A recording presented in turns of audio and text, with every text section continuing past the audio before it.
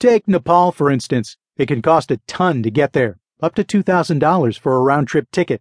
But the thing is, Nepal is one of the cheapest countries on earth.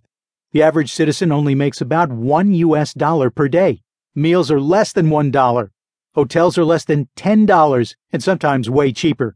Transportation is very cheap. And you can even go trekking out onto one of several trekking routes for weeks at a time for next to nothing. You can easily travel for $500 per month or less in Nepal.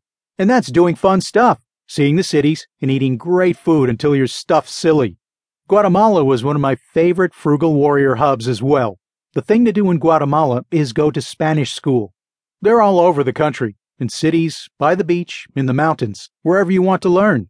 The country is beautiful as well. It looks very much like Hawaii there, with lush vegetation, huge volcanoes, ocean on both sides, rich culture, and ancient ruins. When I visited, you could get a place to stay, 3 meals a day prepared for you, with amazing displays of unbelievable tropical fruits and other goodies, and 20 hours of one-on-one Spanish instruction alongside one of the world's most beautiful lakes, Lago de Atitlan, for $99 a week.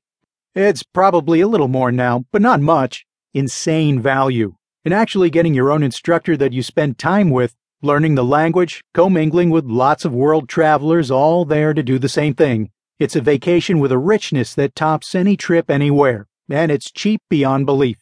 Of course, if you have to travel for several months for these foreign trips to become economical, it means you need the vocational freedom to be able to do that kind of thing.